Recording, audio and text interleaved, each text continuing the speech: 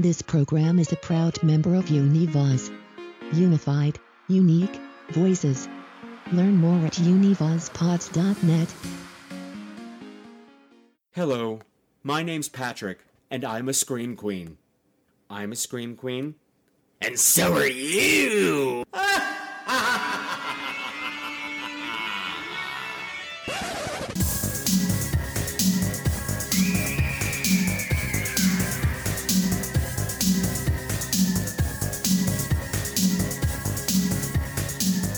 Hello again, my beautiful screamers, and welcome to another episode of Scream Queens.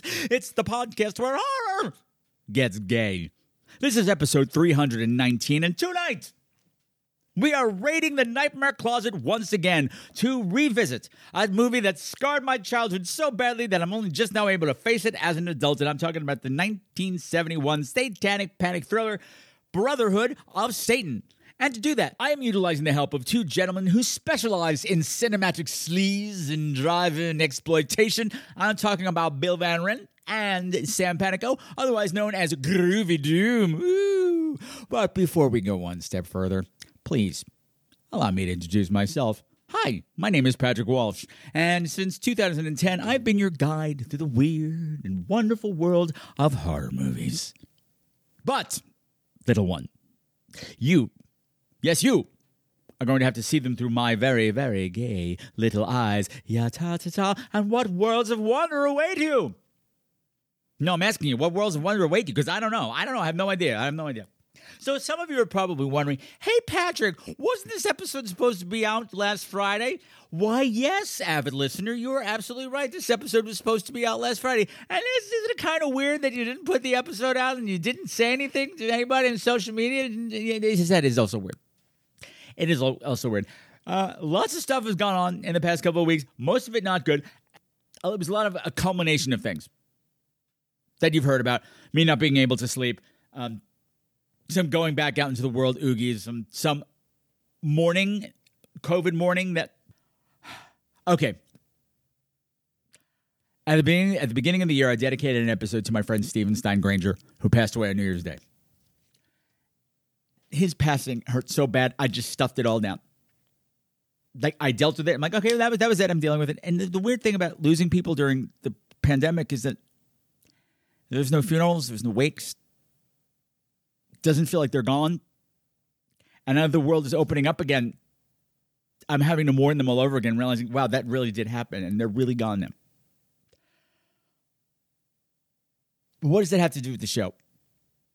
I'm just setting the tone here. That's my baseline where I was last week. I was already not in a great place. I was overtired and just very, very sad. And bless their hearts, I love Bill and Sam from Groovy Doom. Their mics turned out to be really problematic, and it's one of those things you can't hear when you're recording, which is weird. Like, you can't hear it through your headsets, but on the recording, I was like, oh boy. I had to do a lot of rescue on this one. I had to do some research on how to do the rescue, so I had to learn things on how to do the rescue. And at this point last week, I couldn't cope. I'd pull up the recordings, fumble about for 2 minutes, get frustrated, and go cry. I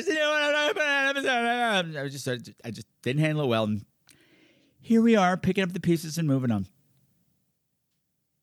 And since you've waited so long for this episode, as it is, let's not make the wait any longer. So, without any further ado, let me bring on Sam and Bill and all their groovy, doomy energy, and let's take a listen to the trailer for Brotherhood of Satan. Beware. Beware. Something's about to come out. Out of the closet. The Nightmare Closet.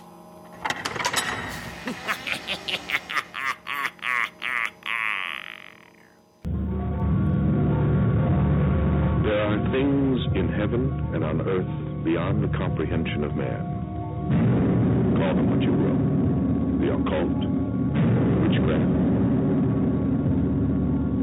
Satan! Behold thy supplicant! Devil worship. Ave,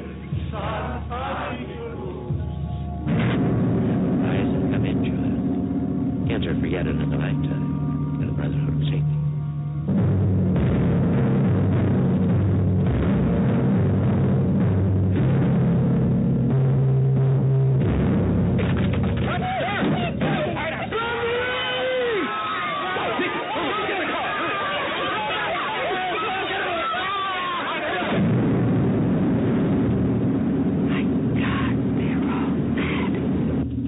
Some power, something, has prevented anybody from getting in or out of Hillsborough for the last 3 days. 26 people slaughtered in a little over 72 hours. 6 families wiped out. All those kids missing. A story of contemporary family witchcraft in California. Witches, black artisans, celebrants of the Black Mass. Each missing child was in a specific age group from 6 to 9. Come in, children.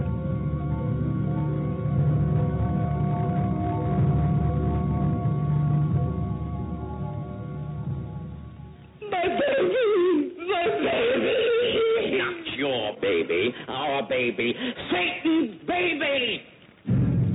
The Black Mass, the blood sacrifice, the unholy ritual.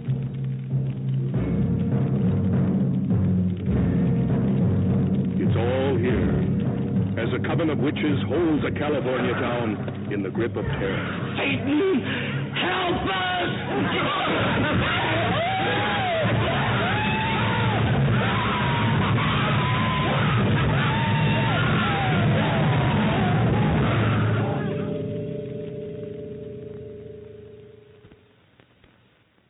So, my beautiful screamers, tonight is a very, very special and a very unusual episode. Because, hey, Pride Month's over. We talked all about this crazy gay stuff. What are we going to talk about now? Well, we're going to talk about more crazy gay stuff. We're going to talk about the scars of my childhood psyche. Because it's the return of the Nightmare Closet. This episode and all month long, we're going to be revisiting the movies that absolutely fucked me up when I stumbled across them as a child, that scared me so bad that I haven't watched them since, but we're going to be reliving all that tonight. Although tonight's feature is a little bit different because I've covered this on the show. I covered it a long time ago, I think in the first year of the show, way back in 2010. But I did it solo. And you know how I hate doing anything solo. It's always so much more fun with 3. So, we've got 2 very special guests who are lurking inside the Nightmare Closet right now. Poking around in my mothballs.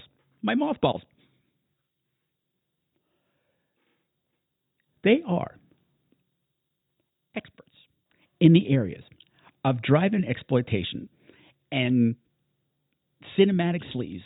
They are the coolest hosts of Saturday Night Double Features. They are the people behind Groovy Doom. Ladies and gentlemen, boys and girls, and my GNCs wherever you may be, they are Sam Panico and Bill Van Ryn.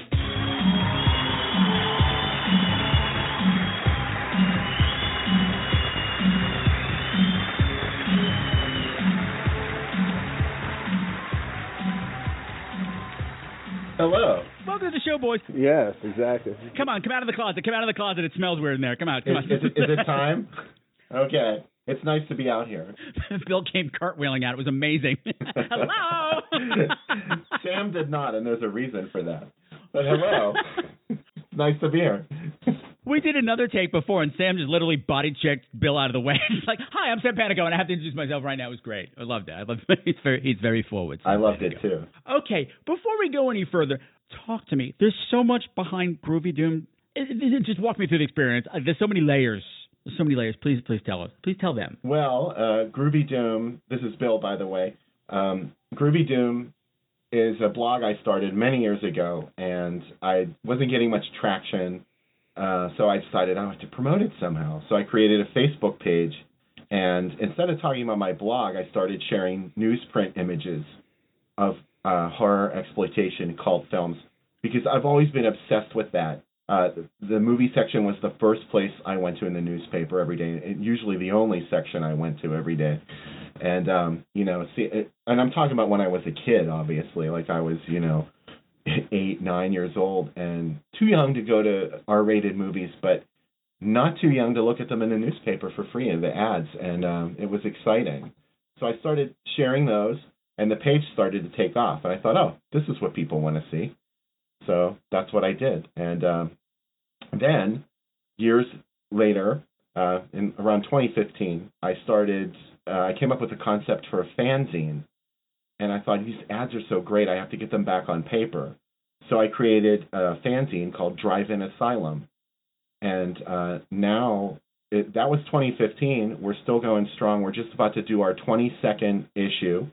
And we also have done 5 specials as well. Sam writes for Drive-In Asylum, so do a whole bunch of other cool people. And I'm hoping that you will one day, Patrick.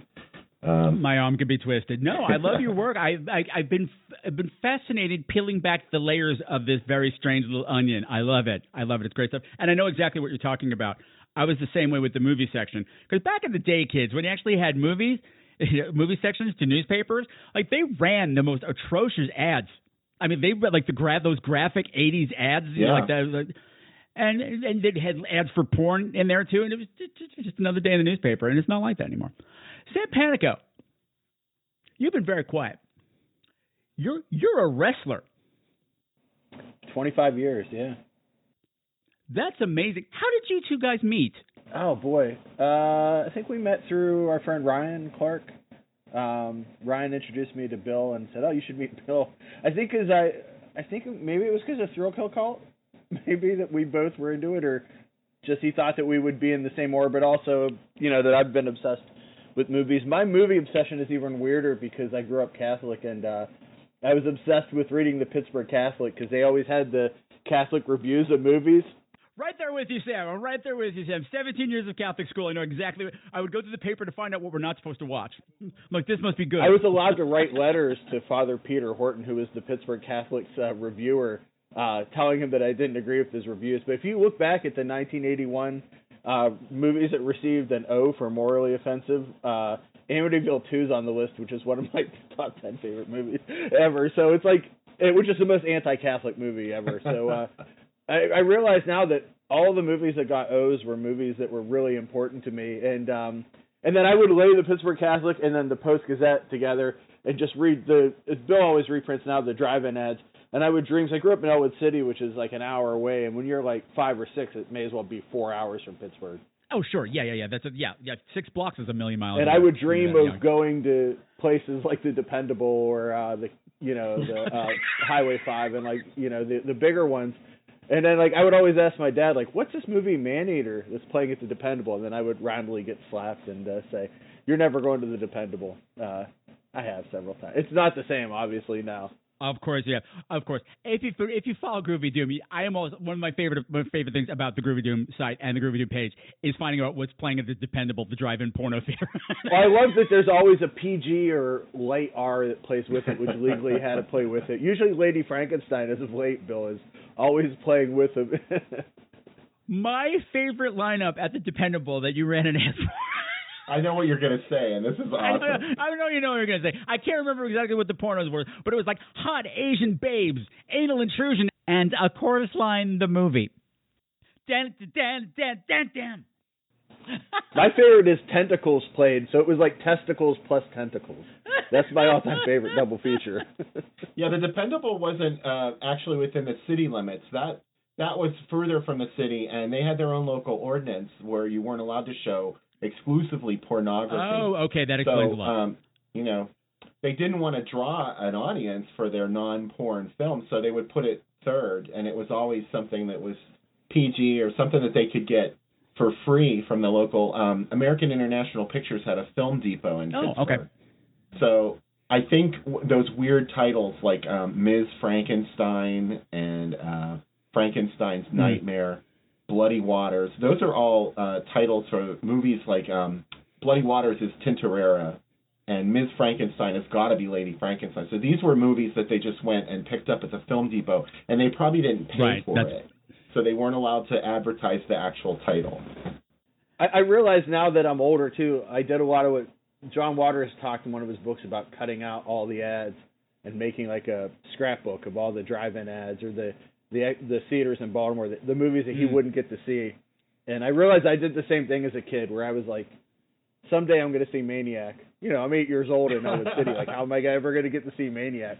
And now I can just load it up at any moment. It's behind me here in this giant library of movies. That's what Drive-In Asylum is. That was my concept for the fanzine. Is it's a scrapbook that we make for you of all cutouts of all these movies. You see lots of collages of vintage newsprint ads and some film commentary in there too. So interviews with people. That's what we do.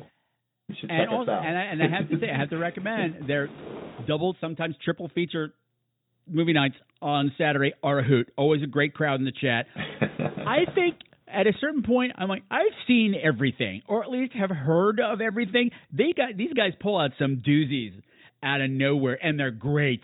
They're, awful, but great. There's wonderful stuff, like stuff I'd never heard of. If you really want to push your, expand your range, this Groovy Doom is a nice place to do it. Okay. So, boys, like I said, this is a Nightmare Closet episode. And I was talking to Bill and Sam beforehand, and I said, this particular movie, the scars of this one are so deep. I couldn't have been more than 3 when this popped up on broadcast TV uncut. My older brother was probably watching it or something. It scared me so bad. I had nightmares for months. My older siblings tormented me for years about this movie. Forgot all about it. Somewhere around 2010, I was in a video store and I saw the DVD. I should pick this up. I should probably check this out again. I broke out in a cold sweat, waiting online to pay for it. Little voice in my head going, put it back, put it back, put it back, put it back, put it back. Couldn't remember a thing about the movie, but you knew that it scared the living shit out of me. And the movie we're talking about is the 1971 film Brotherhood of Satan. I realized I never mentioned that. We're talking about Brotherhood of Satan. It is a very creepy film. And but the thing is, Channel 9 and Channel 11 were great for doing that back in the day. They'd run these gruesome films uncut during the day. I had a similar experience with Silent Night, Bloody Night, the Mary Morenoff one. Is that the right one? Is that the right title? Okay. yeah, it is. Thank you. I was waiting for Sam. I was like, wait. No, I was waiting. But yeah, it's Mary Warren. I was like my bat signal, and when you say her name, like I'm busting through the door. Maybe more like Kool-Aid Man. She's a goddess. She can do no wrong. She can do no wrong. Absolutely. Yeah, so this movie is still hard for me to watch. It's a PG movie. Really? It's really not that scary. I mean, it's a good movie. I have to say, it's for something that's kind of been forgotten. All right, you know what? I'm babbling, and that means I've forgotten my own format because you know what, boys? I want to play a game. Oh, this sounds exciting. I would like to play a game with Sam Panico. Sam Panico, I need you to give me a nice, tight plot summary of Brotherhood of Satan. Okay. Do not try to cram the whole movie into 30 seconds. It's not going to work. I'm a movie executive. We're in an elevator. You've got 30 seconds. Pitch me that script. The clock starts now. How about somebody made Manus the Hands of Fate but put some money into it? And instead of having a... Now you know what to expect. Okay, clock starts again. Go. Okay. A guy and his girlfriend are on a vacation with his daughter, taking him to grandma's house, but instead of going through the woods, they go through a very strange town. It's filled with some old people, and as we've learned from all 70s satanic movies, you can't trust old Hollywood or old people, because something bad's happening. And there's a Brotherhood of Satan, and they come across it, and hijinks ensue. Well done, Sam. Well done, Sam. I had a little done, time Sam. left on the clock. Bill. That works. Anything you want to add to that? The clock starts now. I would say that it's definitely an evil children movie, which is one of my favorite genres of horror films, because children are all fundamentally evil in some way. Oh, yeah, absolutely. This movie crams a lot into one They might smile nicely, but there's always something going on there that you're not aware of until it's too late. They're always waiting to flick a booger on you. It's just one of those things. They're awful. They're horrible. They're horrible. Yeah. You know, they're covered in germs. They want to slam them on you. They're horrible, horrible creatures. Yeah, I would say that the town of Hillsborough is a town that is cursed We get dropped mid-movie into a town that is in the midst of this horrible crisis. Everything is just dreadful, and the movie refuses to tell us what's going on. And all we know is that a lot of people are dying, a lot of kids are disappearing, and everybody's trapped. And the Satan. Bill and I have a theory about these towns. This town, Point Doom, Santa Mira, they're all right next to each other. They're all within, like, the same, like, you say, like, next exit, Point Doom, and it's like, so bad stuff happens, but you're in, like, the bad state. You're in Northern California. This is the worst bus tour we have ever been on. Fuck this. Yeah. Well, we just saw Peter Fonda being chased by devil worshippers up the road. We thought things were going to get better here, and they didn't get any better. Amityville is across the country, and I guess we're lucky because of that. That's a hoax. I grew up there. It's all shit. That's shit. Of course it's a bullshit. hoax. But these places Don't get me are real. started These on places the are real. Warrens. People have to believe in it. You can't tell anybody that the Amityville horror isn't true.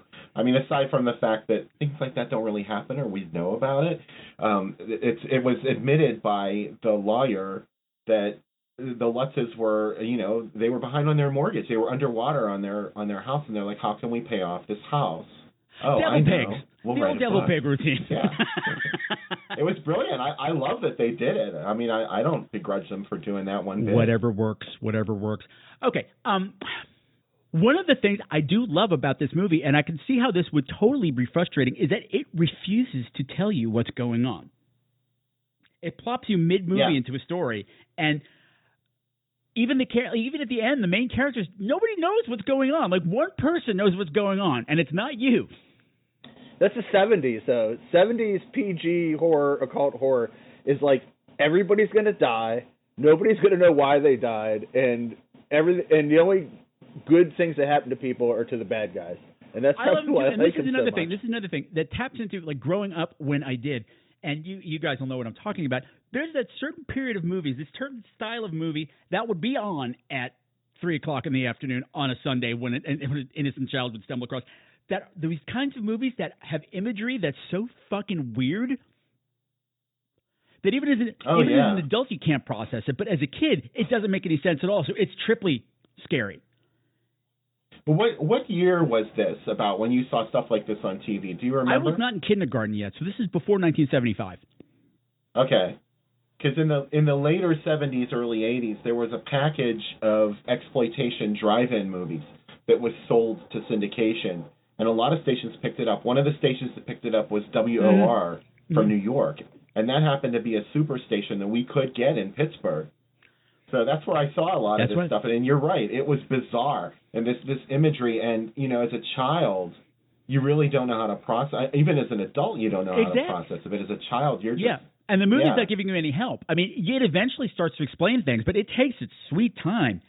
I mean, it's a good hour into the movie before you even know what's happened in the town. Like, why is everybody so freaked out? I think these movies are good training for David Lynch movies, because, like, people that aren't from that world, they're like, oh, these movies don't make any sense. I'm like, dude, I grew up watching 70s horror. Like, I can catch on real quick to stuff. Like, nothing freaks me out. Stuff to me. I like writing my own stories, too. It doesn't matter if you're right or if you're wrong. It's just fill in the blanks yourself. This movie does have something to say, though. That there is a point that can be discerned from this. David Lynch movies, sometimes, there is no point, and that's the point. Yep. Okay. This movie wastes no fucking time. This opening scene is absolutely bananas. Boys, could you tell me what happens in the opening scene of Brotherhood of Satan? Oh, it's horrible. Those poor people. Who could have seen that coming? Seen what coming? For the people who haven't seen the movie. Okay. Okay, I will say it. I was being polite. A family is crushed by a tank, and you see it happen on camera, and it's there's nothing like horribly explicit. There's no popping sound with a squirt of blood or anything, but it's horrifying. It's not like 2000 Maniacs or anything. Yeah, you see a whole family getting crushed to death in their station wagon by a tank. But the thing is, the opening shot establishes that it's a toy tank. You see a toy tank sitting by the side of the road, and you know it's a toy tank because they put a Coke bottle next to it for scale, which I thought was very nice of them. But it's clearly a toy tank, and next thing you know, there's a real tank plowing over this car, and you're not seeing, just seeing the treads, and you're seeing metal getting crushed, and you're hearing the family screaming. You're hearing the kids screaming in agony and terror, and it's awful. That's the worst part. And then it backs up, which I think is even better. I'm like, it backed up! It backed up! I think evil toys coming to life was something that freaked me out as a kid, because it happened in Twilight Zone, and it happened in Extra, too, where the Action Man figure kind of comes and starts killing, and it's like, the fact that my toys could turn against me really upset me as a kid. Yeah, did we mention there are evil toys in this? There's so much going on in this movie. Everybody's getting killed by toys in this film, and it's not cool. Except it is. It's great. Okay, so this family's crushed, except not all of them are crushed. What happens? Well, wait a minute. Were there? I guess the children escaped. From the car, one child escaped. Randy Jones, the cowboy guy from the Village People, escaped. Yeah, it's a boy in a little cowboy suit, and he picks up and you see him crawl out of the wreckage unscathed, and also nonplussed. No shock, no surprise, no fear, nothing. Just blank. Zombie-like even. Yeah. And he goes and he picks up his toy tank, and there are 3 creepy kids waiting there for him. One of them has a music box.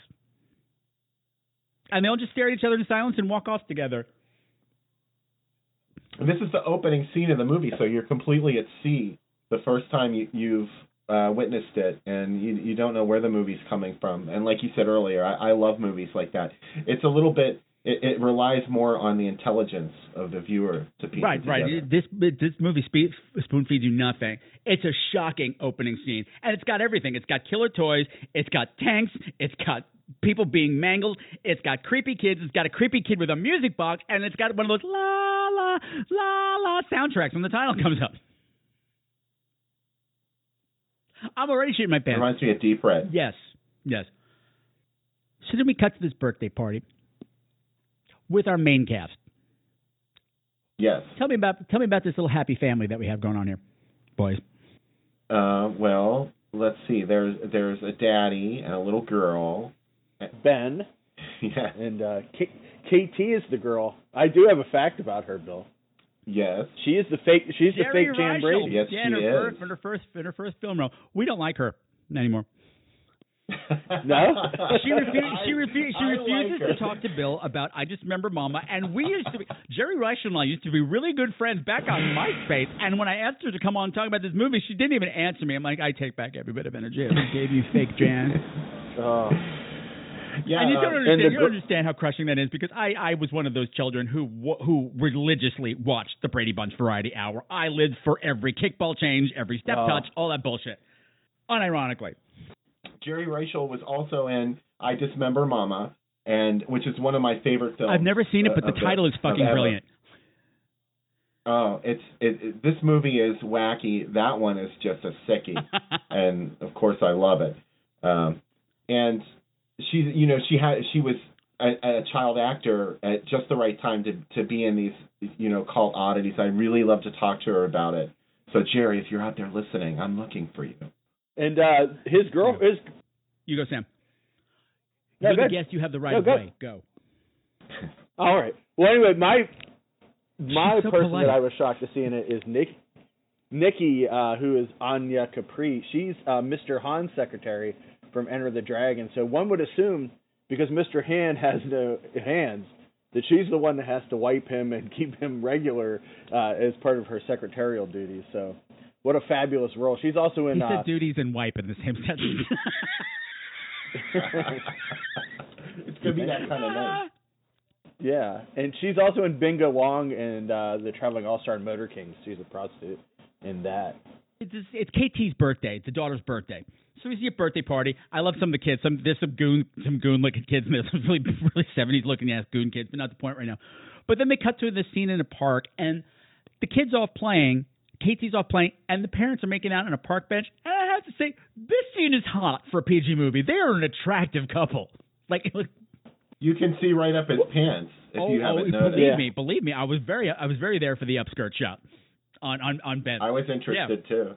My theory is he's divorced 70s dad because that's his girlfriend, and like he just got out of the marriage, and he's like, Do you know what I mean? Like now I have really hot. They covered that. She's dead. She died 6 years ago. Yeah. Yeah, I just think he's just getting into it again, though. And this is, you know what I mean? It's like he just can't even wait for his daughter's birthday party to be over. He's like, I'm just going to do it in public.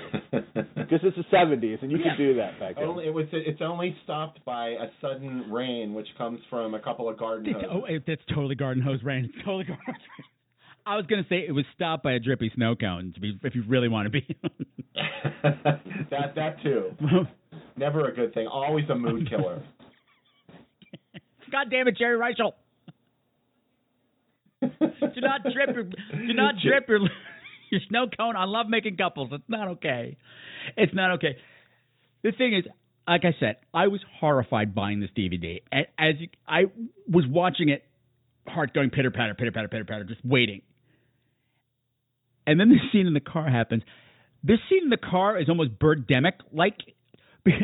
It's this like 7-minute scene of them driving in silence, and all you got is music like. That's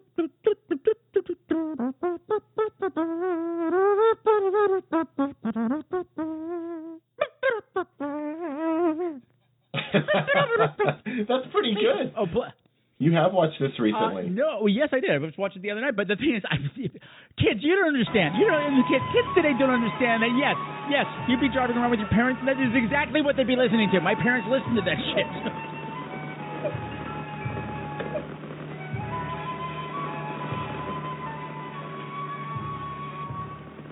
I'm a big fan of movies that start with an overly long driving scene or walking scene. I was actually flummoxed when I watched it the first time. Well, as an adult, the first time going, why is this scene so long? Why is nothing going on? Watching it this time, I realized there is shit going on. They're just not saying anything. Like it's a very tight close-up of Ben, and you can see he's very uncomfortable. Like I don't know where we are. Yeah, they've some strange metaphysical thing has happened to them while they've been driving, and they're not where he thought they were supposed to be, and it all they drove through the Bermuda Triangle. It all goes downhill. He's a guy in the 70s, so he's not going to say nothing. So you can see him getting more increasingly uncomfortable. Anna, what's her name? Nikki. Anna Capri getting uncomfortable. Yeah. The kid gets uncomfortable so much that she comes up at the front, but nobody's saying anything. And the radio starts cutting in, and I'm going, okay, you are building tension here in just this weird kind of way, because you're going, somebody say something. They forgot their AAA triptych. That's the big problem. The giant map that you had to get printed out at AAA when you went on a trip. Free MapQuest. All three of their cell phones had lost charge, so they weren't able to GPS it. Yeah. So. And again, when this is something that again isn't apparent when you watch it the first time, but like all of this is predestined. Like they are meant to be going to this awful town where awful things are happening. Right, it's beyond their control. Yeah, they were already doomed. They were doomed, and it wasn't even groovy. Well, actually, the music was groovy. I'll give them some groovy music. It is. It was not the bride opening music groovy, but it was still pretty groovy. Anytime there's a romantic travelogue type thing, that music that's behind it is going to be good, no matter what it is. If it's from the 70s, magic. And they wind up coming across the accident of the tank.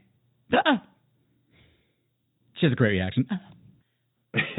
And they can't get anyone to listen to them in the town when they try and go. Well, because nobody gives a shit about the accident, because they're more interested in the fact that people showed up in town. Because what we start to learn, they show up and they're like, "Hey, we want to report an accident," and they wind up having guns drawn on them by the police, and then little by little, the whole town starts to come out and is just mobbing them like crazy people. They don't know what's going on. We don't know what's going on. What we learn as the movie goes on is that nobody has been able to get into or out of the little town of Hillsborough for 3 days. All communications are down. Everybody who tries to leave dies or gets turned back somehow. It's like in The Legacy when Catherine Ross and Sam Elliott, everywhere they drive, they end up back at that. Yeah, but we didn't get any Kiki D this time. We didn't get orchestral Kiki D this time. Don't get me started on Kiki D. They're like, oh shit, he's going to go on Kiki D again. No, I'm not going to. No, I had a rant on Kiki D last time.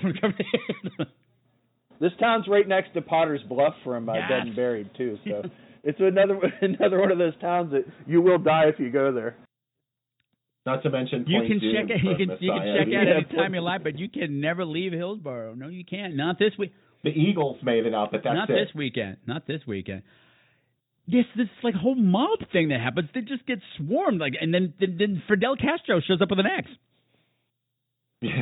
That's when things really get interesting. Yeah, they try to kill these people, and they get back in the car and they drive away. And I just love Anna Nikki's line.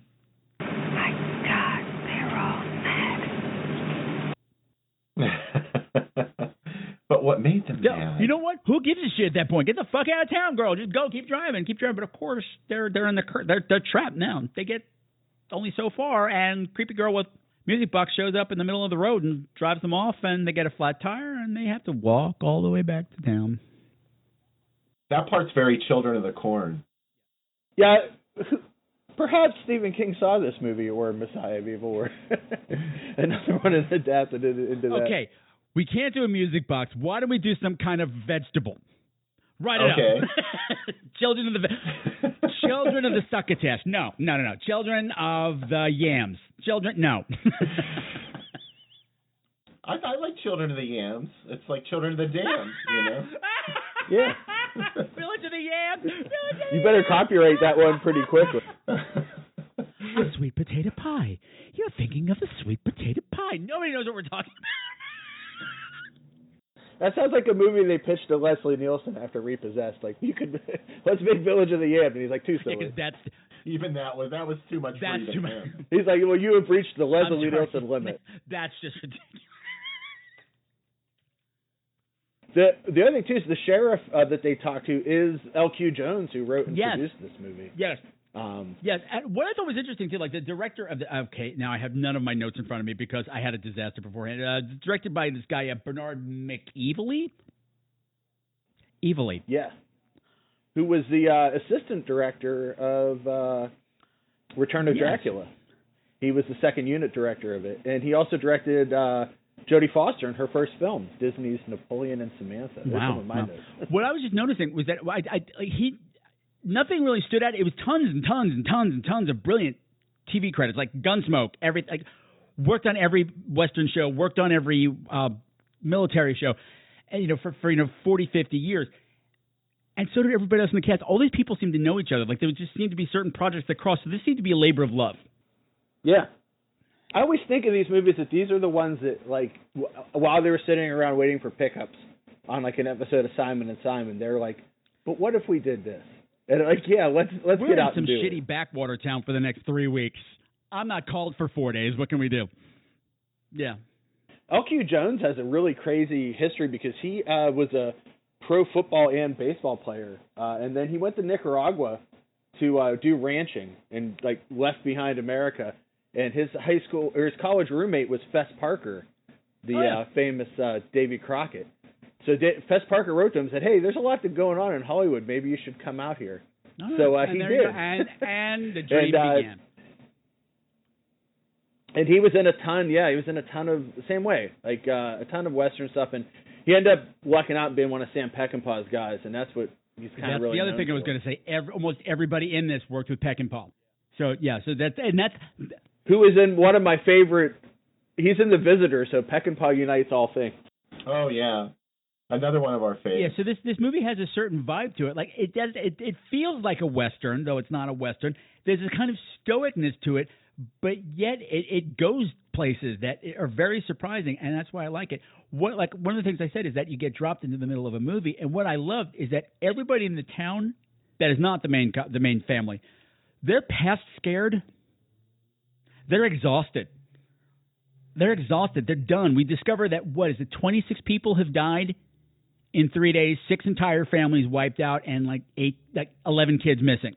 And something that is oddly easy to miss because nobody ever mentions it or makes a big deal out of it. It's just the way things are right now, is that we have a bunch of scenes in the town ice house. And the thing that's odd about the town ice house these days is that there's not much ice in it, but there's a whole lot of bodies. The ice house is stacked floor to ceiling with human bodies. And this isn't one of them in like a Ziploc bag or something. It's just awful. It's awful. Like what these people have been through in the past 3 days is insane. They're done. Something really bad. Everybody's going on burnt. there. They're burnt. Like they're past panic. They're past all that stuff. They're past panico. It had to be said. You're welcome. And it's an interesting vibe. They're just done. Everybody's done, and it's an interesting spot to start a movie from. It's really weird. I love whenever like a sitcom star comes into it and plays a terrified person. Like I know Alvy Moore from growing up watching Green Acres. And it's a show. I'm obsessed. I sing the song all the time as I'm cleaning. I don't know why. Of course, now I'm picturing Sam in like a floor-length, peignoir with like Marabou sleeves. Yeah. I like to wear those like really high like gloves. I love that song because when I was a kid, I always thought Eddie Albert was the hero of it, but really, his wife was accustomed to this lifestyle. And all of a sudden, he was like, "No, now you have to do what I want." So I kind of see him as a villain. Will, woman. If there is a villain, the villain of Green Acres. Yeah, I love it. But so he's in it, and then you have Strother Martin too, who's we have a failure to communicate himself. From Cool Hand Luke, and it's got a great cast to it. And yet the thing I really dig about this movie is it's the same reason why I like Amityville 2 so much is like the priest is completely ineffective. Like he kind of has maybe some idea of what's going on, but he's completely over his head. He just can't deal with it. I actually like the priest because the priest is right. But everybody's past the point of listening. It's just like we don't, because the other thing is they're past the point of theories because they're in an impossible situation. None of this makes sense. Nobody has information. People are dying left and right. This is awful. They're at that point in the movie where everyone's kind of giving up. We're all going to die. You heard? Yeah, I heard. Some people got in, and the car was completely crushed. It's like an eggshell. And, of course, little Demi's missing. Probably. What's the difference? The hell's the difference, Doc? And that's why everyone's so excited when somebody gets into town. It's over. It's over. The curse is broken. It's not. No, we find out later that the only reason that they got into the town is because they needed another child. We'll get into that. We'll get into that. We'll get into that. Am I getting too far? I try to keep things streamlined because if you jump around too much, it gets confusing for people who haven't seen it. Yeah. And I'm gonna be hosting a screening of it. So hopefully this will clear it up for a lot of people. Oh, awesome. No, I love Strother Martin in this. He's great in both sides of his characters because he's a town doctor and he's just serving like your old school, all shucks, all American, good guy. I'm here to help the kids. And the one you can trust. Yeah, exactly. Everybody trusts Doc, and that's the one person in town you cannot trust. Because this is all, it's all on I think Doc. that's, the Western part of that's really great, too, because he's very, you accept, that's why I always talk about old Hollywood actors being evil in 70s satanic movies. Because you're conditioned to accept them and love them because they're part of the celebrity culture of the 70s, and suddenly they turn it on its head. He's also in, I'm going to mispronounce it, but the Snake movie, which came out 2 years later. Yeah, and you know what, Sam? How dare you bring that movie up to again? Okay, listen, well, Sam. I'm missing a tooth right Sam, now. Do you understand what it must have been like to be a gay child who loved horror movies, to walk up to that box office at a theater and like, I'd like a ticket to see. I grew up in Owen City and talk like Green Acres, so my speech problems are very bad. But no, he's great. What I love about it, it turns out that he is the leader of the satanic cult that is slowly coming to town. Or is he Satan? It's never like really he set could up. Actually be the devil He himself. could be, but I don't know. But he keeps talking to Dear One. Hello, Dear One. Greeting, dear one. 'Tis we. We would enter into your presence. We bow and yield to your greatness. Oh, ye who penetrates the future, who calls up the past, who holds for us the days that fly so fast. Hear ye now. The lowly one, the child who has strayed.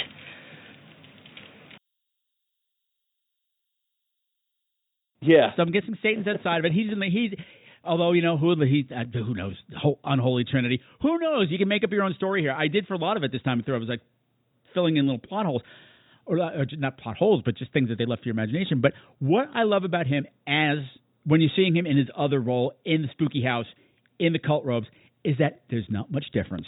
Yeah, his hair's a little more disheveled, but that's it. Well, girl, say like let it all out, girl. Come on, that's one of the. He shakes it out before he has that. Oh, yeah, moment. He does. But he doesn't raise his voice much. He's not like this streaking, like stereotypical evil cult member. He's very chill most of the time. He's like, yeah, hey, welcome, children, come on in. Join us once again for another lifetime in the Brotherhood of Satan. What's going on?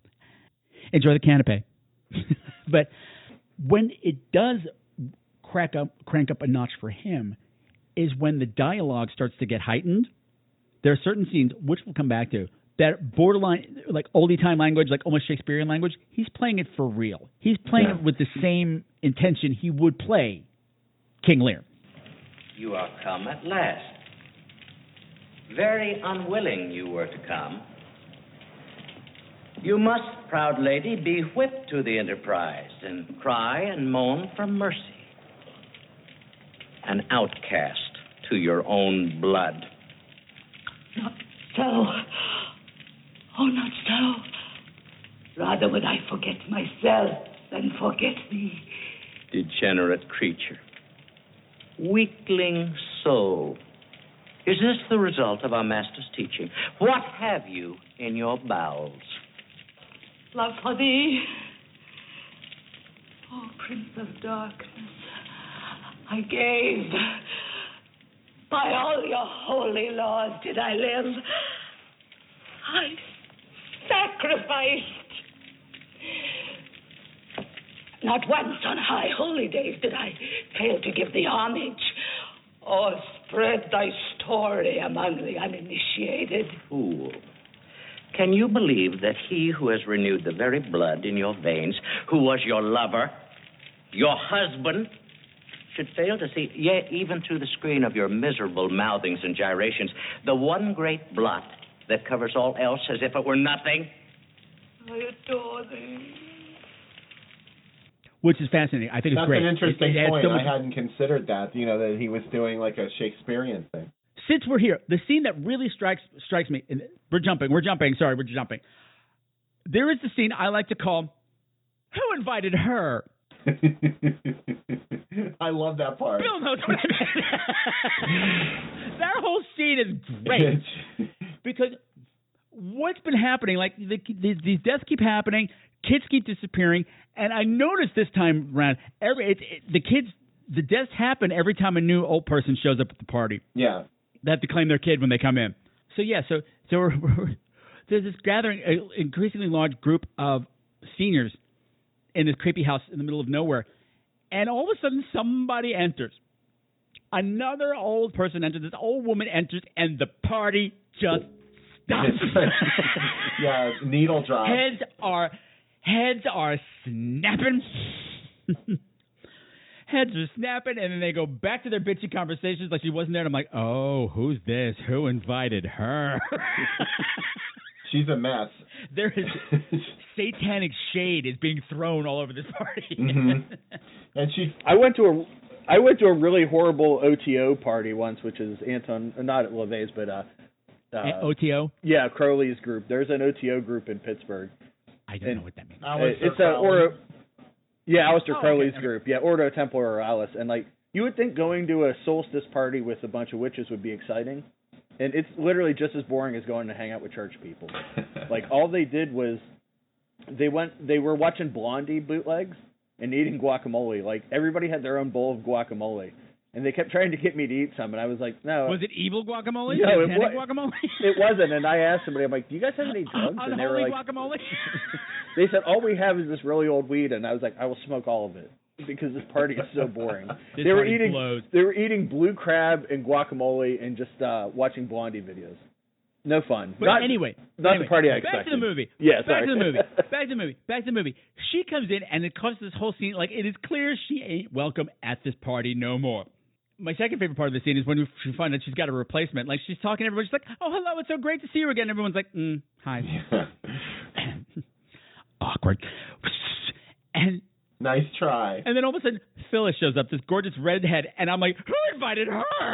This is great. How lovely to see you again, Alice. Dame Alice? Yes, isn't it? But I don't think you've met Phyllis. Hello. All of a sudden, it turns into the women for a while. I'm like, this is just clearly like, hi, I'm the new one. Like when New Becky showed up on Roseanne. They make the bad one beg, too. Like, they're so cruel to her, but they make her think she has a chance. Maybe, if she begs hard enough. I'm going to be playing the audio for this because all of their dialogue, when she's pleading to Strother Martin to be saved, and he's condemning her, it is completely played straight, but played perfectly. It's not too big. It's not too small. It's actually conversational, which makes it powerful as fuck. Speaking of My Life with the Thrill Kill Cult, that dialogue that you're talking about ended up sampled in a bunch of their songs. I know about Thrill Kill Cult. Don't you try to throw Thrill Kill Cult. I can't speak. I'm going to keep drinking. Did you know that I've worked with Thrill Kill Cult? Now you won. You just won. Go on. I was on 3 Thrill Kill Cult albums. Were you? I did a remix on the Golden Pills, their remix album from 2001. There was an unofficial release through the fan club called Danse Infernale. I had a mix on there, and I was on their album Death Threat from 2009. Sweet. Okay. I need to talk about some of these childhood trauma things. Please. One of the things that was fascinating, when I was watching it again for the first time as an adult, things were coming back to me. One of the main images that stuck with me was the kids on pedestals. That scared the shit out of me for some reason. Yeah. But as I was watching the movie again, a scene would start and like a little warning bell would start to go off in the back of my head going, something really bad. This is bad. Like some part of me still fucking remembered the movie. And the first one was the scene with Princess. The world's ugliest doll. Oh, okay. Now I know what you mean. That scene is fucked. Do you have doll trauma?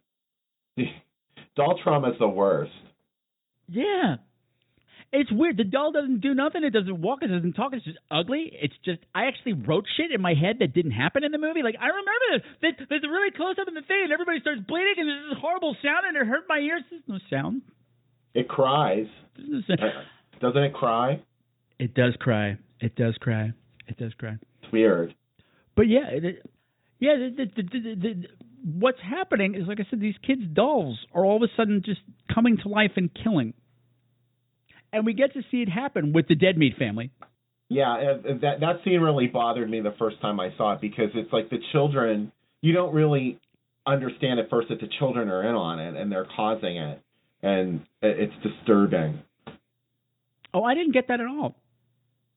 I mean, to the point, I don't think they... Aren't they in on it? You know what? If in your version, they are. Oh, fine. In mine, they're not. Because we don't know. My read of it, it's an analog for Charles Manson. Your children will come at you with knives, and you taught them. Yeah. Because we get to spend some time with these kids, and they're awful in the best way. They're both awful. They're both horrific children. I guess the children, because they're just naturally evil. But she's got this hideous doll that she calls Princess. And man. What I did love about her, I realized this time through, that kid took scissors to the doll's head like a kid would do. That's why the doll's so fucking ugly. That's why the doll's so fucked up looking. But at some point, she's in her bed, and she's like, Princess, I told you we had to do this before we went to bed. Why did you wait till now? You're a naughty girl. Would you say that Princess has Susan Tyrrell's haircut from Butcher Baker Nightmare Maker? You know what? You're not wrong. How dare you? How dare you? And you're not wrong. And then the kid poured milk all over her face and then licked it off her neck. No, but Princess has to pee. Princess in the pee. Princess got to pee. And while Princess is peeing, I put her in the bathroom, and the kid just kind of passes out. And then everything happens. Next thing you know, the doll's in the living room, and the parents just look at it, and they kind of explode. They have seizures. And it's really fucked up. And I don't know why. it's that 70s kind of way. It's just so strange because the doll's not doing anything. It's not attacking them. It's not cackling. It's not Chucky. It's just there. Just his presence alone can kill, which scared the shit out of me. It's all suggestion.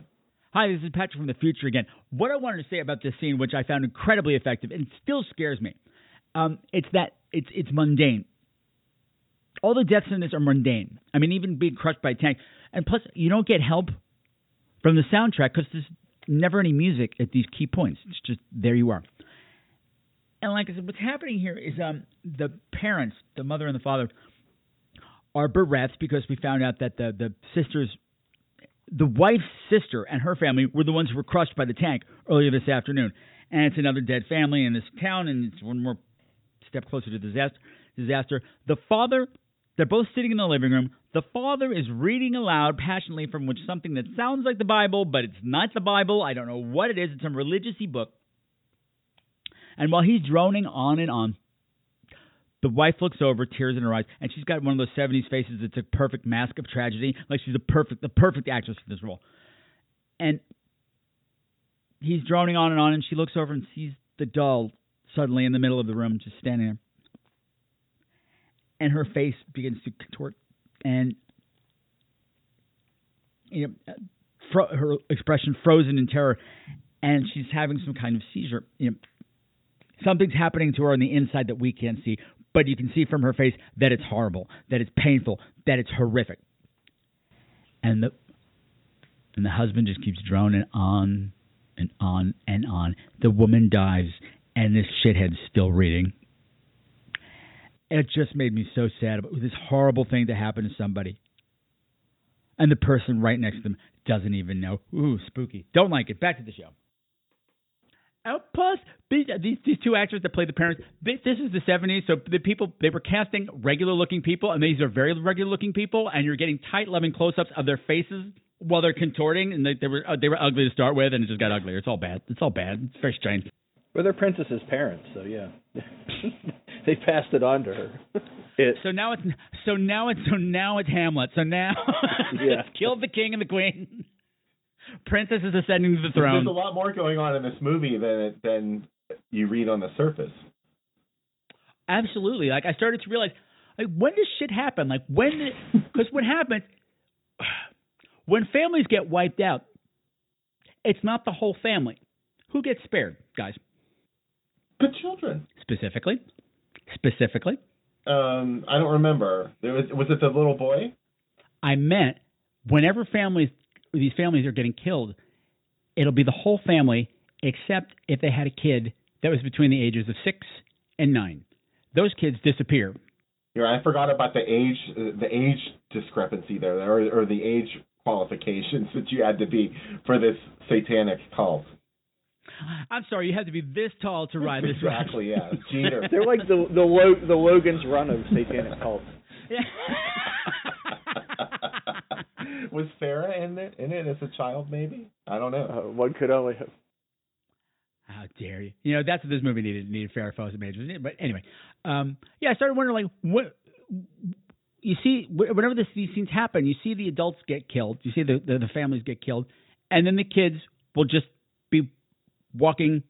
You just see them; they just kind of go blank. And they go outside and they join the rest of the crew of the other children who are waiting for them to take them back to the creepy house. And there's something about seeing kids out alone at night in the dark with no expressions on their faces and not talking that's really unsettling.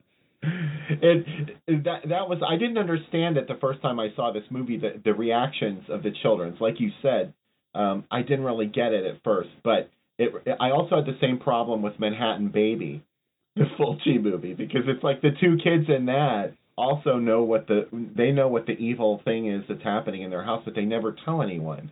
And this movie sort of, did it pioneer that sort of trope in film? I don't know. I'm gonna say that they don't know that at a certain point they're gone. Those kids are gone. Like they're like when the parents are gone, they're gone. Based on how the movie goes, like they're empty vessels for the rest of the movie, waiting to be filled. Which is a disgusting thing to say about a child. But that's why they're evil, Satan worshippers. So we're learning in little snippets of conversation, which I love, like the cocktail conversations at the Satan parties. Oh, you look fantastic. I haven't seen you looking this good in centuries. Do they say that? I don't remember that.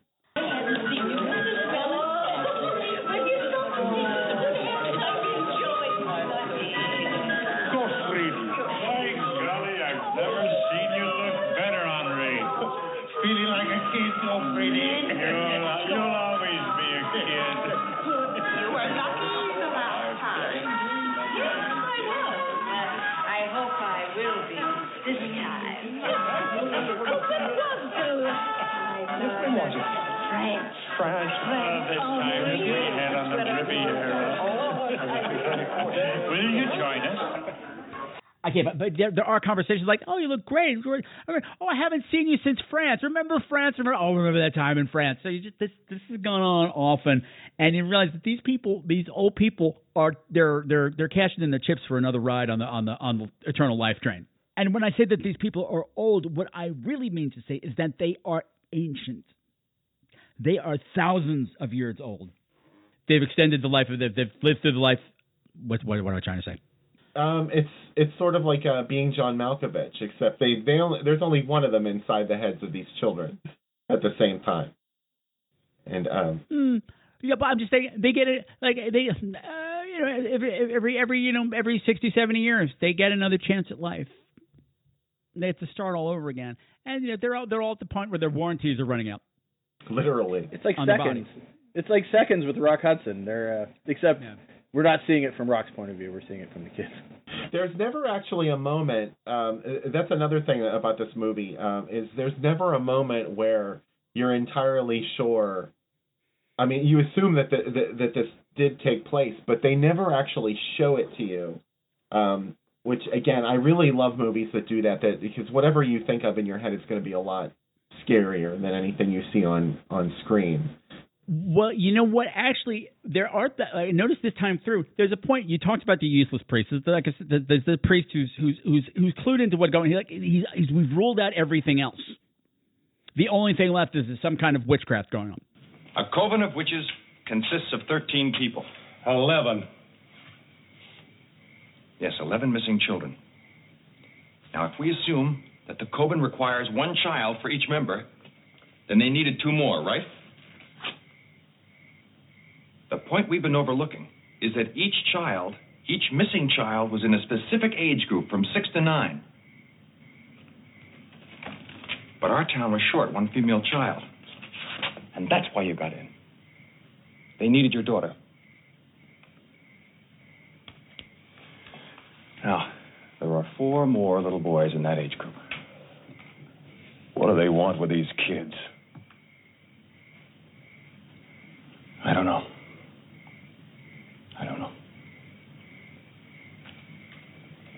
But if I'm right, they do need 1 more. And one of those boys will be next. You understand that, Pete? The next and the last. He goes through a lot of his witchcraft books. The art of the witchcraft books explains what's going on. Nobody says anything, but if you follow the pictures, like, yep, this is what's happening. Like, we haven't seen a lot of this imagery yet, but this is all adding up. What's happening? And there's a great misdirect. Like, you assume, oh, they're going to get these kids, they're going to kill these kids, and they get another chance at life. And that's exactly not what happens. It's not what happens at all. It's not what happens at all. And it's so horrific what happens. As instead, they have to get a child for each of them because they're basically going to be murdered. All these old people are going to be systematically sacrificing themselves to Satan. And then as a reward, they get to take over the body of this child. So that kid's soul is gone. That kid's dead. And they get to live in this kid's body for another lifetime in the brotherhood of Satan. I didn't understand that, but I still don't. I mean, I've seen the movie a couple of times, and the part at the end, I don't understand the people that appear and start slashing them. Like, who are these people? Are these demons that have come to claim them? They're from the temp agency. Okay, that explains it. What, you never hired a temporary acolyte? Really, Bill? It's always too expensive. Well, Strother Martin, he spares no expense. Spares no expense. Flaming swords too. Yeah, the swords are on fire. It's kind of a Blind Dead type thing at the end with these hooded figures attacking with swords, and I understood that there had to be a sacrifice of their elderly bodies that were ready to be, even though some of them weren't even all that old. The redheaded lady wasn't all that old. Phyllis was not, but she was replacing what's her ass. She got that. Yeah, that was her in. Clearly, whatever has to happen, all has to happen at the same time. We can't do this individually. Oh, yeah. We got to do this as a group. There were parts of Phyllis that were way older than other parts. She was just trying to. It's like intervention. I mean, you go now or you don't go at all. So. Thank you. Exactly. Yeah, the bus is leaving. We don't take no walk-ups. Say not got time for individual things. Just get it all done in a group. You don't ask that of the dear one. Never ask the dear one for more time. Also, like I said, what I said, one of the images that frightened me was that at these cocktail parties that we keep coming back to, every time somebody new arrives at a party, the missing kids are all standing on these pedestals, motionless, in communion suits. White dresses, white veils. They're dressed for sacrifice, and they're not responding. They're not doing anything. So you're just assuming we're going to see these kids get slaughtered. I guess I did expect that. When the script flips, I did a screening of it a couple of years ago. People are like, holy shit, I didn't see that coming at all. What the fuck? The old people are killing themselves? Holy shit. This is crazy. And it's a PG movie. It's really violent. It's very, very disturbing. PG used to be pretty strong, in certain cases. There were films that were PGs that, was really a stunner. Like Sam, we've talked about a couple of those. A whole bunch of them. Yeah, The Baby. The Baby. For example. The Baby. Satan's Cheerleaders, but I just kept waiting for a softcore porn to break out, and it never did. Prophecy is pretty hard. You see a decapitation in Prophecy, which you really don't think that you would see in a PG-rated movie today. You wouldn't. Well, you certainly wouldn't see a full-on dick like it did in Can't Stop the Music. I was going to just say that, but you beat me to it. No pun intended. I will always beat you to the dick, Sam Panico. I will always beat you to the dick. We'll always be indebted to Nancy Walker for that. Yeah. Will we, though? I certainly will. Will we, though? Because according to people who worked on the movie, Nancy Walker refused to be on set anytime Valerie Perrine was on set, and Valerie Perrine was in every goddamn scene, so I don't know who to thank for anything. Cocaine. Just thank cocaine. Just thank you, Coke. Baskin Robbins had a tie-in ice cream flavor for that movie, and it was called Can't Stop the Nuts. I swear to God. Oh, no, it wasn't. You're making that up. Yes, it was. I swear to God, but I have a picture of it. My listeners already know we covered this 2 years ago. Oh, you did? Yeah. I remember eating Can't Stop the Nuts. I remember eating the Condor Man ice cream, which is not as exciting. So. Neither was the Herbie Goes Bananas ice cream. It wasn't very good. I don't know why I was surprised there was bananas in it, because I don't like bananas. And I was like, I don't want to. Never mind. Nobody cares. What I think is also really cool about this movie is that it's very grounded in reality. Like, it doesn't get weird. I mean, it's weird, but it's not like Lynch weird, like you said. There are a couple of nightmare scenes or premonition scenes that the visuals are so simple, but they're so good. Like, Nikki has a nightmare, and one of my favorite visuals is seeing little KT just walking with this blazing sun behind her. It's just a very creepy image, like using the sun instead of night, like lightness instead of dark for scary things. I thought was great. Even the snow cone got creepy again. Well, Satan is the light bringer, so there's your tie in there. There's also a birthday party nightmare sequence. There's a birthday party scene, too, that we're never really sure. We open with a birthday party. We end with a birthday party. There's something there in the middle, though, where somebody's having either a dream, like you said, or a premonition. This could also be where the children are really going. Like the souls of the children, the disembodied souls of the children could end up at this birthday party. You're talking about the creepy cake scene, the black cake with the red filling. The creepy cake that's doing nothing to hide the fact that it's a creepy cake. It's saying, "Hi, I'm a creepy cake. Look at me." I guess, yeah. It's like a bunch of a bunch of the children were standing around, and they were actually acting like children for once in the movie, and they were playing, and there was there was a place for each of them, and there was cake there, and toys and balloons. I have to send you. I have to send you a picture. I just found it. They use it in the movie, but it's in the book again. It's that exact scene, but it's in one of those woodcutting books. Like all the children digging into this cake, and there's like devilish figures all around, like severed body parts and their souls being sucked out. So yeah, whatever happened at that birthday party was when everything got. Okay. Was when the I deal didn't was get that part either. So it was kind of like, eat this. See, the headcanon that I've devised for this is that once these kids eat the cake, they're done, because it's like the final part of the bargain. Because the cake gets brought out, it's served to the kids. Nobody tells them to eat it. Nobody orders to eat it. They choose to eat it, and something happens when they eat it, because that moment is depicted in book after book after book. So something important happens here. So I just figured this is it. Even if they didn't know they were giving away their souls, they involuntarily gave away their souls. It was the Tanis root that was inside the cake that started. Thank you. It's not my favorite satanic birthday party though. That would be in the Sentinel, which has a party for black a cat. and white cat, black and white cake. That's my favorite. If you're gonna go to any cat birthday party, you want to go to Jezebel's, because that's gonna be lit. It's gonna be lit. That party's crazy. Can I tell you, since these guys, I have to thank. I brought this up to my Patreon listeners. Uncle Spooky is the coolest. If you don't know who Uncle Spooky is, follow him on Instagram. It's Uncle with a K, UNKLE. He also hosts screenings. He's blue. He might be dead. I don't really know what's going on with Uncle Spooky. He does screenings on Tuesdays and Fridays. He screened the Sentinel a couple of weeks ago. Watching Uncle Spooky's face watch the Sentinel was the most entertaining 2 hours of my life. Yeah, that's the great thing about Uncle Spooky, is because he shows movies he's never seen, so you're getting the reaction from him right away. It's always golden. He's priceless. I love him. So thank you for that. But where were we? What are we talking about? I don't know. Birthday party cake and woodcut. Oh, yeah, I'll send you the art. It's really striking art. But no, this is well thought out. They know what they're doing. They plan everything. All the pieces are there, but you have to put them together yourself. And I like that everybody can come up with a different idea of what's going on. It works. And I love that nobody in town knows, because they can't know. Who did you mention? The Green Acres guy. Oh, A.V. Martin or Toby. Yeah, Toby. I love him in this. Yeah. Toby's like the only person who has any strength, like a tiny bit of humanity left to him. He's totally goofy, totally sweet. He makes the movie palatable. Like, it would be really hard to watch if he didn't have a little bit of comic relief, and he's not that much of one, but it's just nice.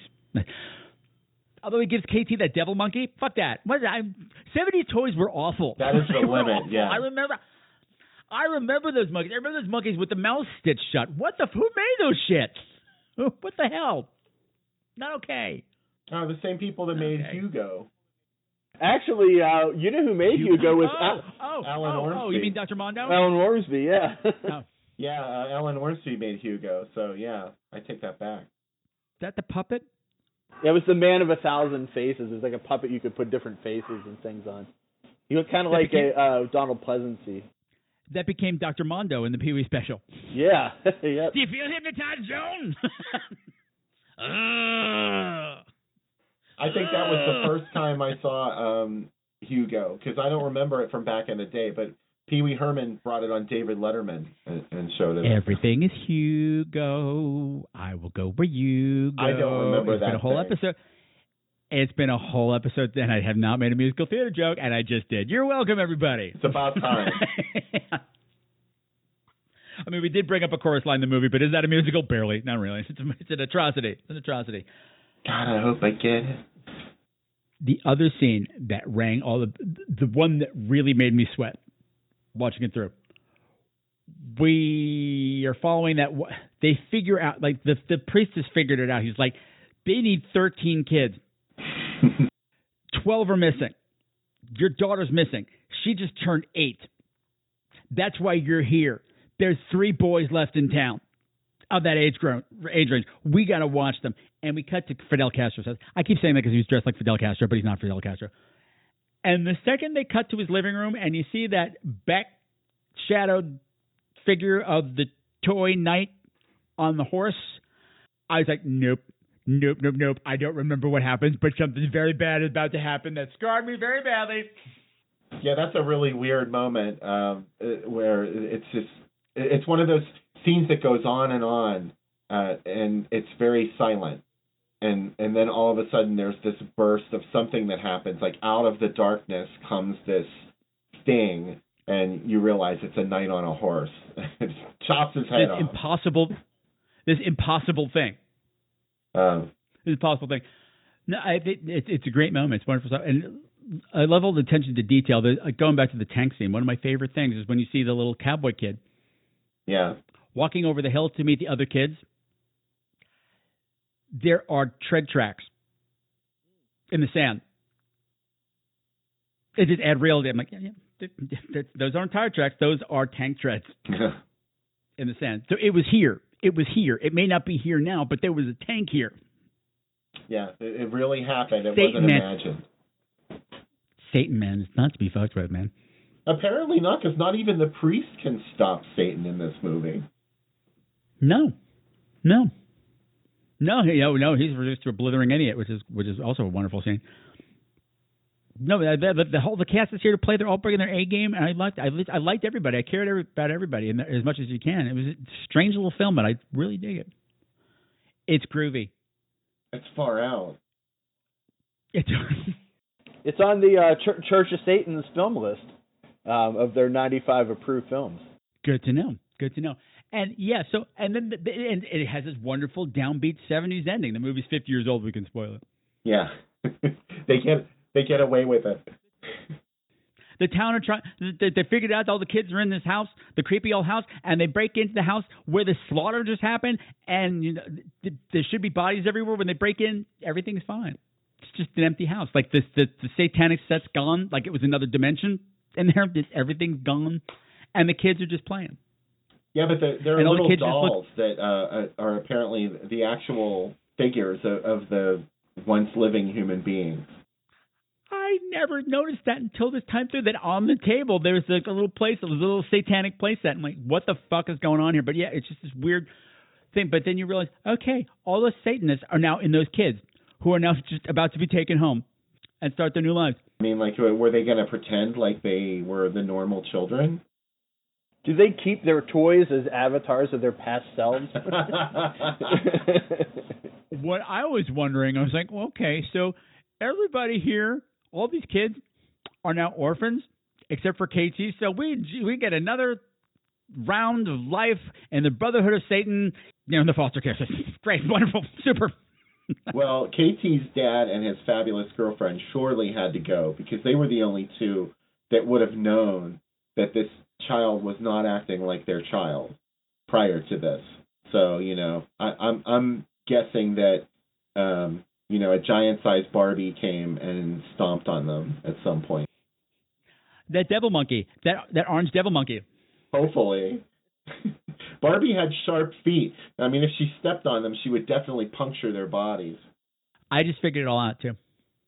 Okay. Bill. This is not a movie. It's a documentary. Okay.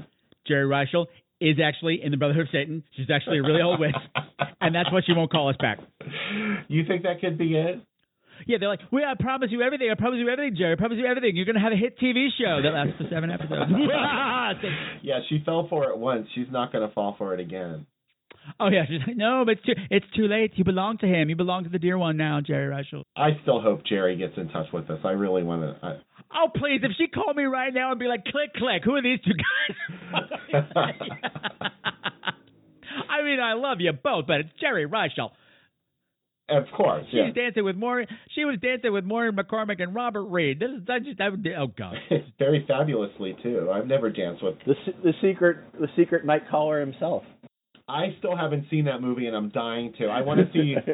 Oh my God! Brady as an obscene phone caller. I've got to see that.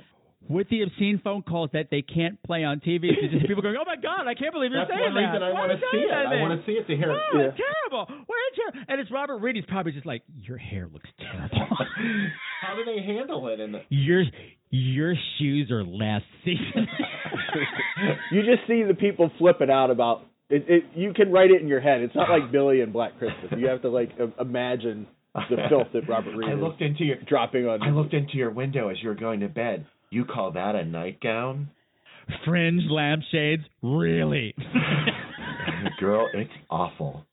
Poor Robert. Leave Robert alone. Robert was the only one who liked doing the Brady Bunch Variety Hour. Bless his heart. Dude, I have a weird weakness for the last series of the Brady's where it got like 30-something and got way too serious.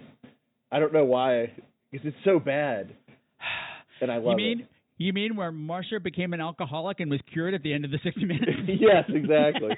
And Martha Quinn was in it. Yeah, of course I watched it. Didn't Bobby lose the ability to walk? Yes. Oh, yes. He became a paraplegic in the first episode and was cured 3 episodes. Stupid show. Stupid. Just like the real Brady Bunch. I tried. But no. It wasn't wholesome. It wasn't the same. It wasn't groovy. It was just bland and stupid. It had a fake Marcia. Fake Jan is one thing. Fake Cindy is another thing. Fake Marcia, unacceptable. Unacceptable. Except if it's Christine What's-Her-Face. That's okay. She's brilliant. She nails Marcia. You can forget that that's not Marcia. I have to give you that. She did nail Marcia, and I'm sure a lot of people wanted to watch too. I might as well tell you my Marcia Brady story since I'm here. Please do. I could have banged Marcia Brady. No. Really? Long time ago, when they did the revival of Grease in the 90s on Broadway, she was playing Rizzo.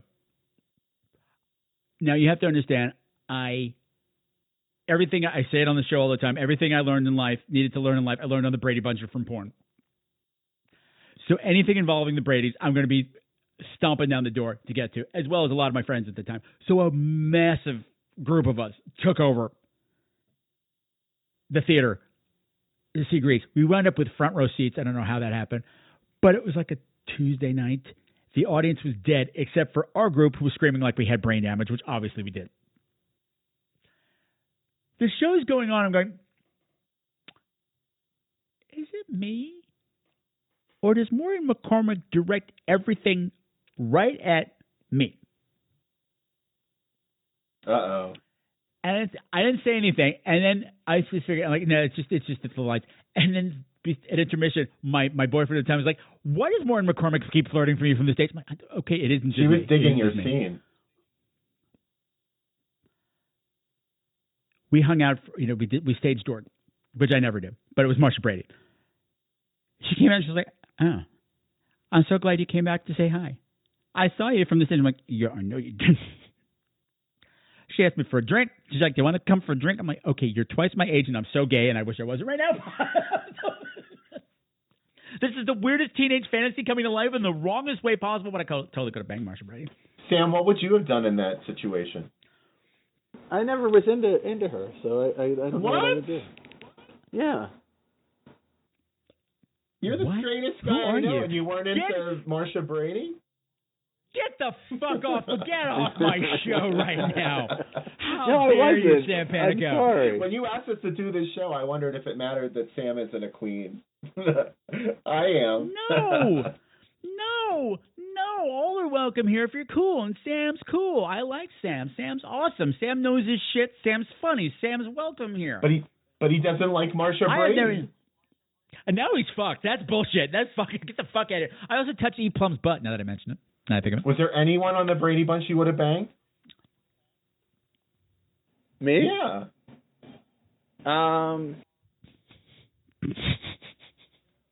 It's a sexless experience. Margie Ripple. Margie Ripple had the best birthday parties. Sam Panico. Sam goes to the party, goes. Cousin Oliver, because it would at least be a story. Gross. Why does he keep coming up? I made a post the other day because all of a sudden the show Big John, Little John popped into my head, and I had no idea that a post about Big John, Little John would be like the most comments that I had in like 14 years on it. So I was just want you to know, as bad as things are, you think things are bad now, but I just want you to know, if you feel like got this weird golden haze on your nostalgia view of the world, I just want you to know that Big John, Little John happened. It happened, and we watched it. We don't talk about it now, but it happened. Wow, I hadn't thought about that in so long. Stan from the Golden Girls somehow turned into Oliver from the Brady Bunch. I realize now that I'm older that most of my sitcom crushes were all really butch girls. Joe from Facts of Life is probably my biggest 80s crush. So Nancy McKeon kicks ass. I'll give you Nancy. Yeah. Yeah. So that was my big one. So not Lisa Whelchel though. No, not at all. No one else. She spanks ass. Lisa Whelchel taught me everything I needed to know about being gay. Like the bitchy one-liners, how to be obsessive about your looks and do a perfect hair flip. Do you remember when she almost got canceled for beating her children? No. Yeah, she was. She wrote a book about parenting, and she had stuff in there like instructing parents to spank their children, or it was something like that. I could be a little fuzzy, but I was the social media person for StarKist when Candace Cameron got canceled. Let me tell you, that was no fun at all. Why did she get canceled? Because she said that women should worship their husbands and let them do whatever they want, and it was just like, so we were like, hey, here's a great recipe from Candace Cameron to make tuna salad, and they're like, you fucking bitch. Candace Cameron cringy salad. Yeah, and every response was like, how dare you? Wow. Is anything ever a two-way street? Does it always have to be like one person has all the power and the other one is completely doormat? Can't we progress? Not in my experience. That's what a doormat would say. Yeah, exactly. Who knows my history? No, I'm just kidding. He does. I do know your history. Yeah. So, we're go on. Are we totally not talking about the Brotherhood of Satan anymore? I do want to bring up something about Brotherhood of Satan. We've derailed, but welcome to Groovy Doom. Yeah, this is more like our show. Welcome to Groovy Doom. Welcome to Groovy Doom. We don't color in the lines. No, and plus, I've done this episode before. I've talked about this movie. I thought maybe we hit some new stuff. We didn't, but you know what? I don't care. I just wanted to get these guys on the show, and that was the first exploitation film I could think of, and it was an excuse. Because I enjoy your show so much. I love the channel. I love the magazine. I love that you introduced me to Uncle Spooky, and I can't wait to come host. Yes, that's going to happen. That's going to happen in August. Isn't that when you said you're going to be available?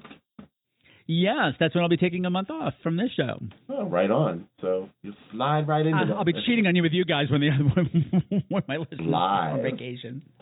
I really want one of the giveaways from this movie, though. That's my dream to find. What was that? Oh! I just found out about that today. Please, Sam Panico, tell us what. Okay. A couple of weeks ago, we did the movie Popcorn. Mm-hmm. Oh, one of my favorites.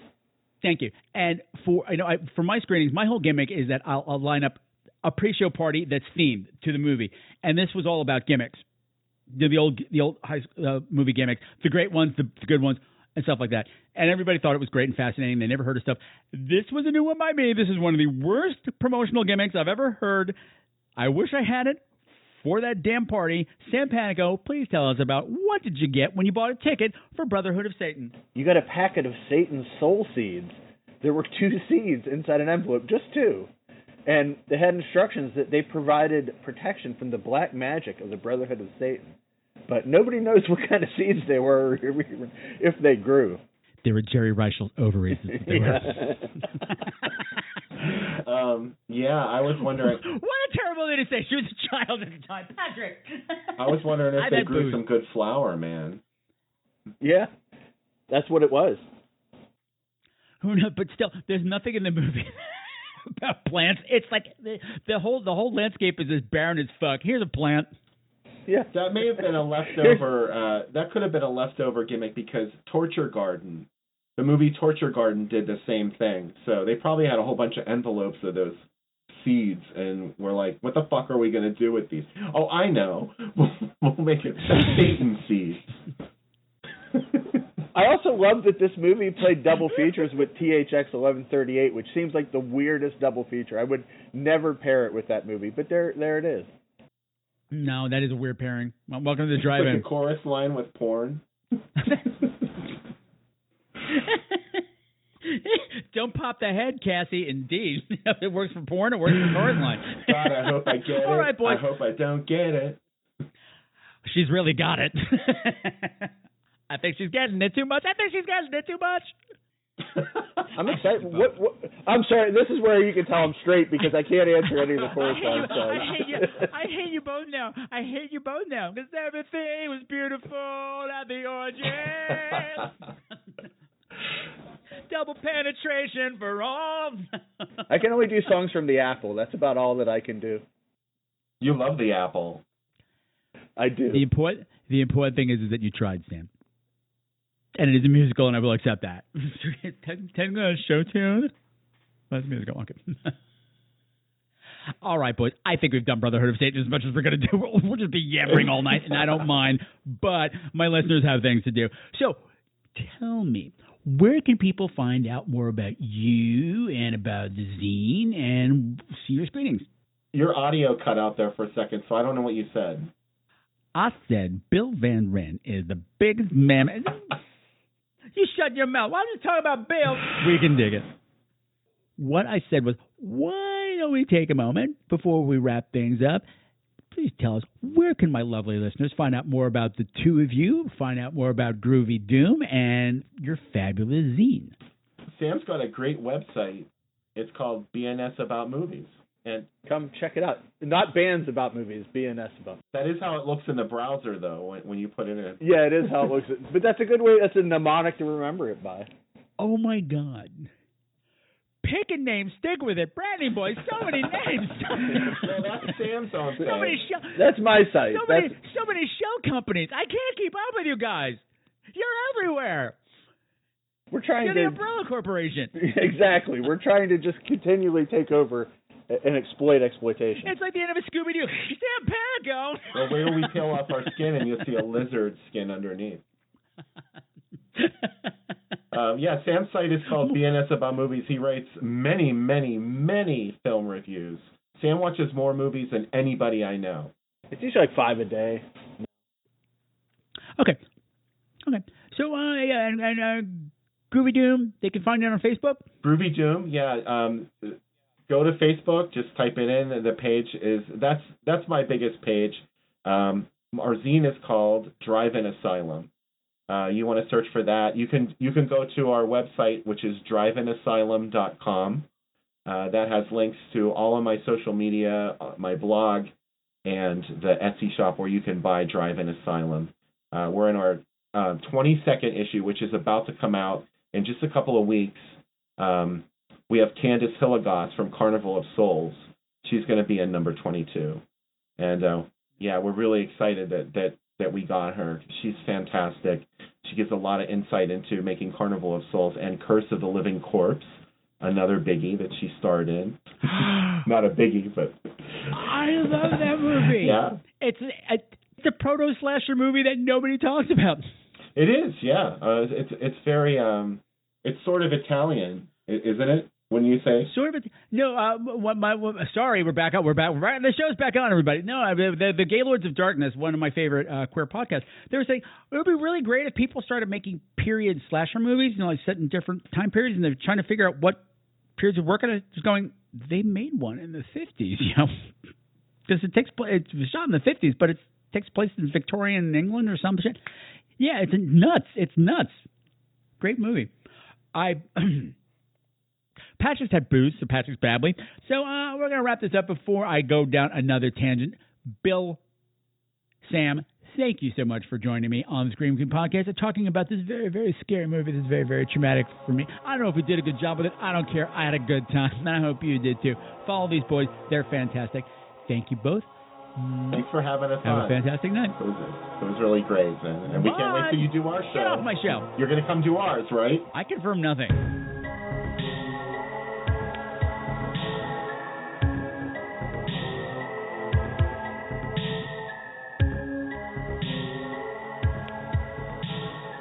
Okay, that was fabulous. Once again, thank you to Bill and Sam from Groovy Doom for coming on and reliving this childhood nightmare with me. And you know what? I'm going to say this right here. I'm going to be out and proud. The mic problems were worth it just to hang out with you guys for 2 hours. Loved it. Wonderful stuff. So be sure to go out and check out Groovy Doom over on Facebook.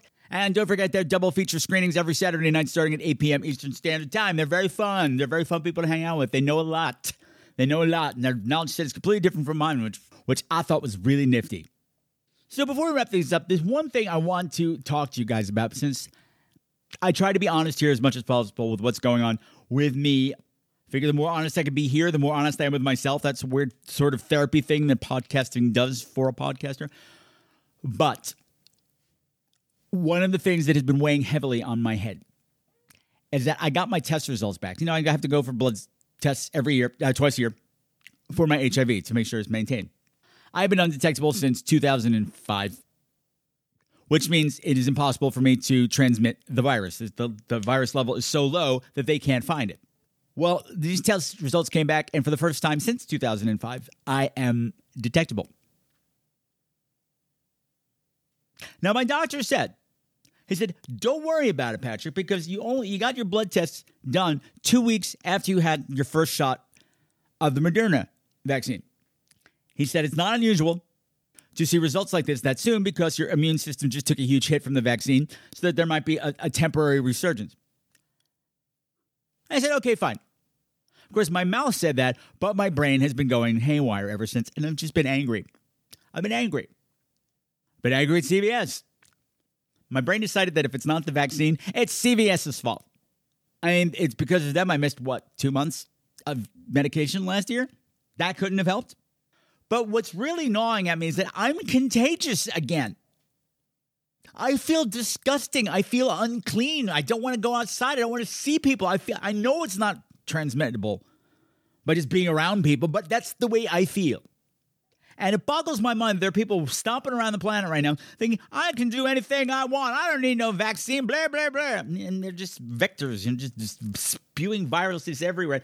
And it's just, it's been a lot. It's been a lot. Not having people to talk about this with has made it so much worse, because if these thoughts just amplify in my brain. They just keep kind of ricocheting around in my skull. Instead of losing momentum, they gain momentum and find new friends and new awful talking points to just drive myself crazy with. So that's where I've been. I've been tired, I'm in mourning, I'm contagious, and I'm not happy. So that's why we missed an episode last week. But we pick up, we move forward. You know, it's normally about here that I do a pitch for Captivate FM or Squadcast. I don't have it in me today. I can't push the social media stuff. I don't have it. I'm not there. So I'm just going to wrap things up a bit early.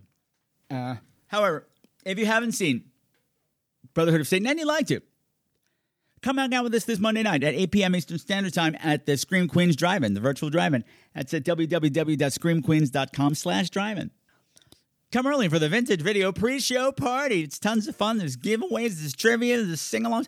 We have a good-ass time. It's not got a nice little crowd that keeps coming every week, and we have tons of fun, and you should be there as well. Next time, it's our anniversary show.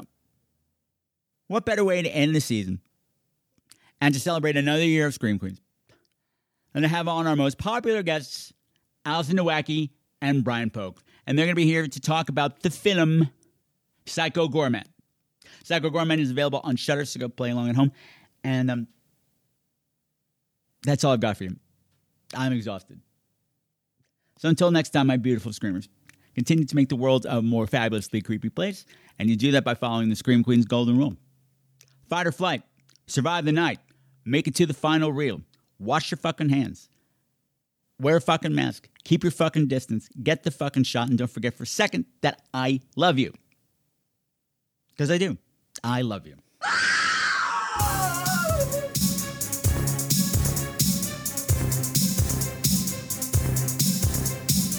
All of the music for tonight's show, unless otherwise specified, has been written by Sam Haynes. You can find all of his music at www.bandcamp.com. Bitches!